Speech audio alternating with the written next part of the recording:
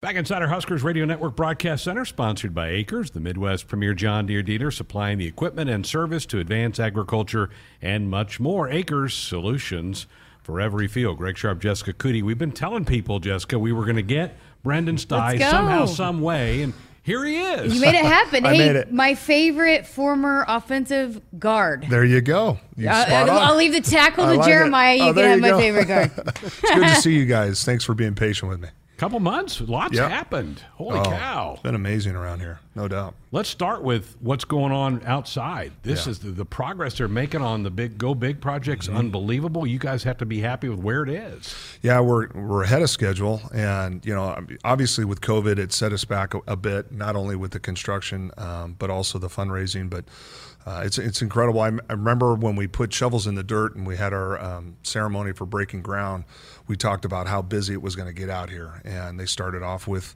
maybe 25, 30 employees out there working, getting everything, measured out. And now it's some days it looks like there's ants out there. There's so many people working. So yeah, they're ahead of schedule. And so we're really excited. It's an amazing facility that's going to be unmatched.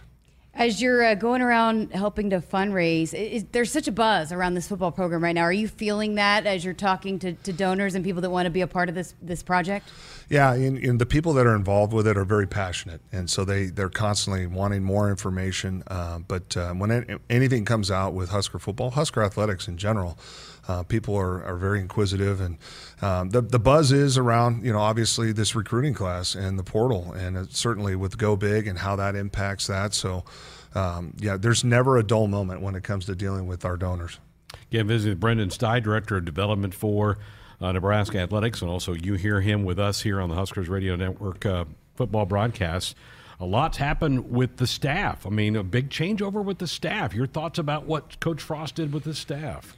Yeah, I'm sure, it was a very difficult moment and decision Scott had to make, but sometimes change is good. And I think fresh eyes, a fresh perspective on, what is right now the state of the union of Nebraska and where they want to go.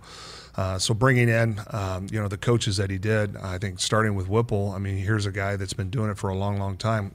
Did it with Ben Roethlisberger. Yeah, your franchise. Yeah, he's got a lot of experience. And so when you have somebody like that, I truly believe it lends to kind of taking some of the pressure off of Scott.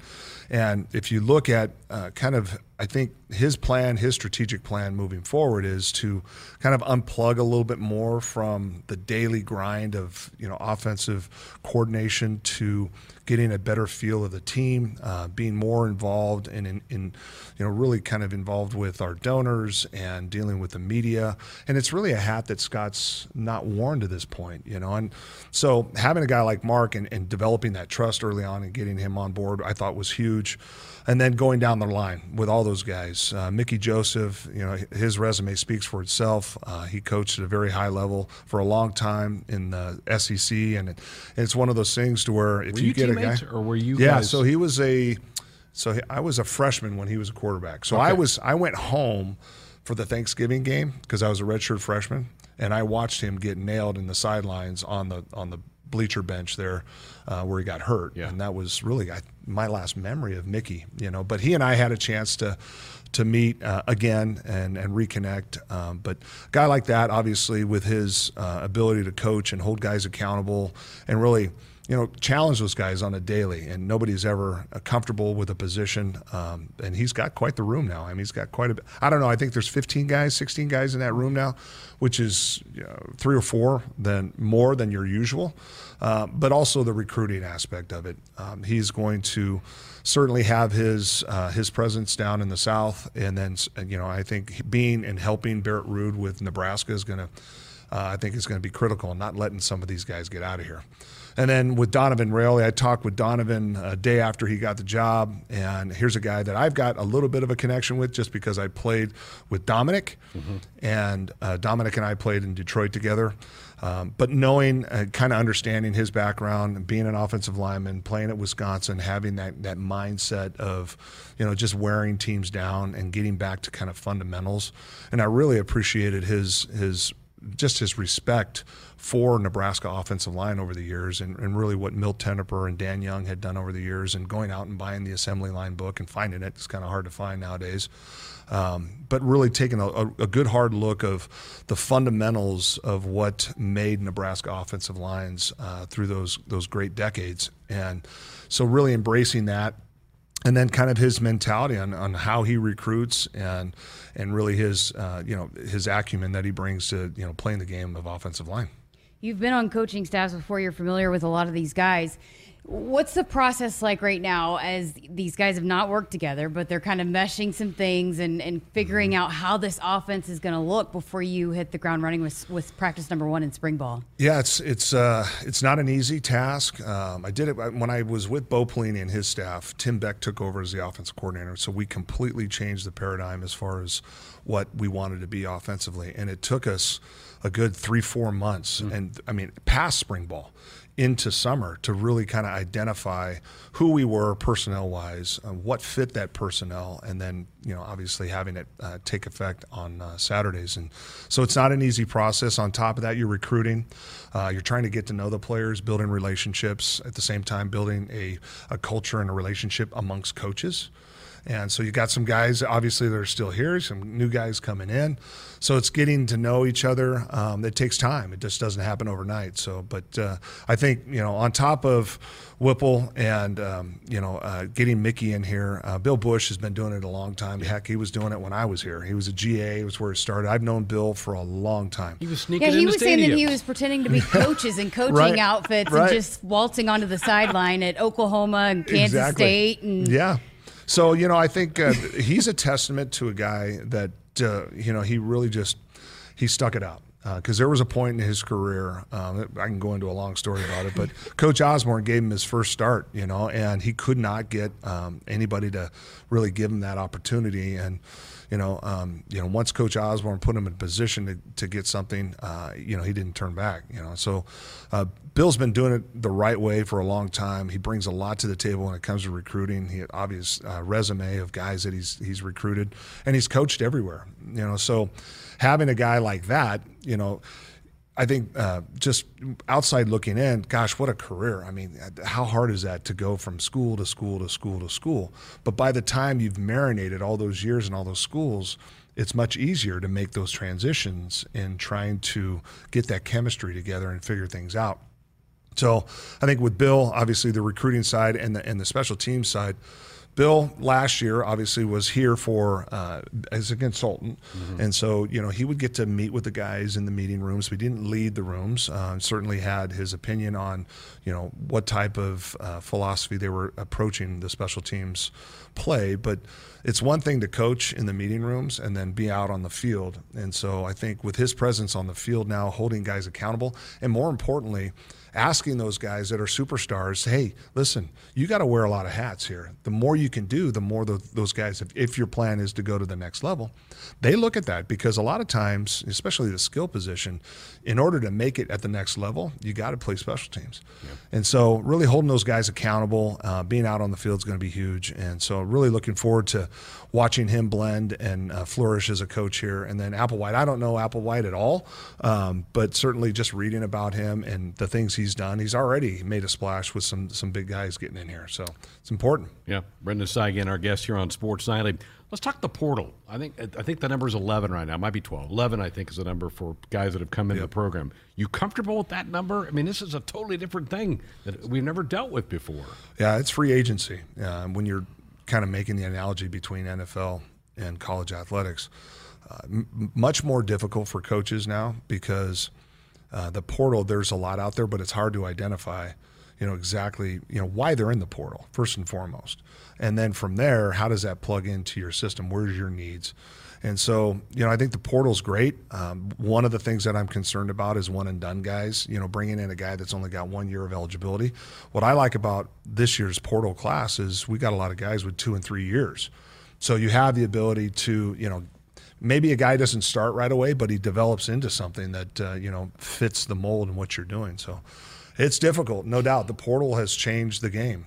How big is it, though? I mean, 2 quarterbacks, you get some depth in that room and some competition. How important is that for a football team? I think the quarterback position with the portal is really, really important, because now you've turned it into, if one beats out 2 or however that shakes up, you got 3 guys in a room, they're all competing for the starting job. All of a sudden the guy gets a starting nod, the second guy's in line, and now the third guy, who's probably as good, maybe, he's right there, but not on the depth chart. Now there's a guy who's going to leave probably. So that position with the portal is probably one of the most important. And then you talk about skill positions, like with the receivers room. There's a lot of talent in that room, and only a few guys can play. Maybe a handful of guys are playing, and then those other guys. So what I think makes the portal difficult is not only do you have to recruit high school players, and then you have to solicit some sort of need there for a portal guy to, contact you. But once they're in, now you got to keep recruiting them, So you recruit out of high school, you recruit through the portal, and then when they're here, you constantly have to make these guys happy. So it's this never-ending cycle. And, you're seeing a lot of coaches bow out. They're not a big fan of it. They're walking in different directions, giving it all up altogether. But it's an interesting deal. I think it's exciting because it adds a little bit of an element like a basketball where you turn over a roster right away, you bring in a guy. Football's not that way, but the portal kind of adds that a little bit, and it's the free agency that we're talking about. We could keep him here probably all day. I know. It's amazing stuff. We do get a lot of questions about, this facility. Sure. And you had told us before we had started talking that you're going to keep some things under wraps. You're not going to let the competition know that. But for the fans listening in, can you give a little bit of maybe a little insight that's going to be in there? Well, I'll just kind of break it down. It's the facility is going to be about 350,000 square feet. Wow. And roughly about 70% of that will be for football. So we're going to have a brand new weight room. We're going to have a brand new locker room, all the coaches' meeting rooms. We're going to have, one of probably the biggest things right now, we share our therapy room, right? So the guys, when they get hurt, they go in there and they get taped, but we also share it with all sports for major injuries. So any sort of hydrotherapy that you're doing, any sort of high advanced technology is in that room. So you're sharing that space with volleyball, with baseball, and everybody else. Now, this athletic training room is going to be all our own, right? So it's going to be football's own athletic training room. And so with that being said, I think it bodes for a little bit different culture, because you'll hear this a lot. On the football team, there's 2 different groups that hear everything, and that's your trainers, right, and your strength and conditioning trainers, right? And so they're around the guys the most. And so when it's limited because there's other people in there, I don't know if that creates something or not, but I've never been a part of a mixed-use facility. So we'll have our own athletic training facility, some innovative things that I think are going to be, cutting edge. Nobody's doing. I talked a little bit off the air about it, but it's going to, the word will get out eventually. Nebraska's always been innovative, but let me just put it this way: it's going to be a dedicated space for teaching, and a lot of technology involved with that. So on the 30% side of what we have, which makes our facility very unique, is the fact that we'll be able to share it with all athletes. When I was recruited back in 1989, that's a long time ago. One of the I know, yeah, literally and figuratively, man. So one of the things that attracted me to Nebraska was the all-inclusivity. You're sharing an experience over 4 or 5 years, whatever it is, with all athletes. So you're sharing the training table, you're sharing the weight room. In essence, back then we shared a little bit with other sports. Everything, your study hall, everything's shared there. So we're going to take that footprint and move it over to this new facility. And what's unique about our facility, a lot of schools don't have this opportunity, is it was almost like, they were thinking 100 years ago when they put that track down, right, that eventually they're going to move the track because it fits like a glove right next to this stadium. Most facilities, most universities don't have the ability to do that. And so they're brick and mortar football, they're brick and mortar basketball, and then the stadium's over here, and then the arena's over here.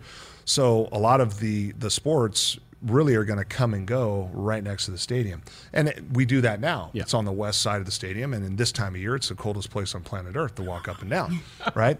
But more naturally now, as this will turn out, as the students come from campus and class, they'll naturally integrate from the horseshoe right here. And so with all that being said, put together, I think it really kind of puts Nebraska right back on top where we were many years ago when I was first being recruited. Great. Can we get a little red impersonation? I've been telling people. Was that? Are we doing Facebook here? Yeah, we're streaming live on YouTube. So I've been telling people your little red impression's the best. Yeah, I try my best. Yeah. Good to see you. Thanks for coming in. Great seeing you guys. You guys have a wonderful upcoming baseball season. Yeah. I know you're hitting the road. And Hitting the road. all that good stuff. So Very good. Good seeing you guys. Thanks. Brenden Stai with us here on Sports Night. Buckle up, put that phone down. It's a reminder from the NDOT Highway Safety Office. More of the show coming up.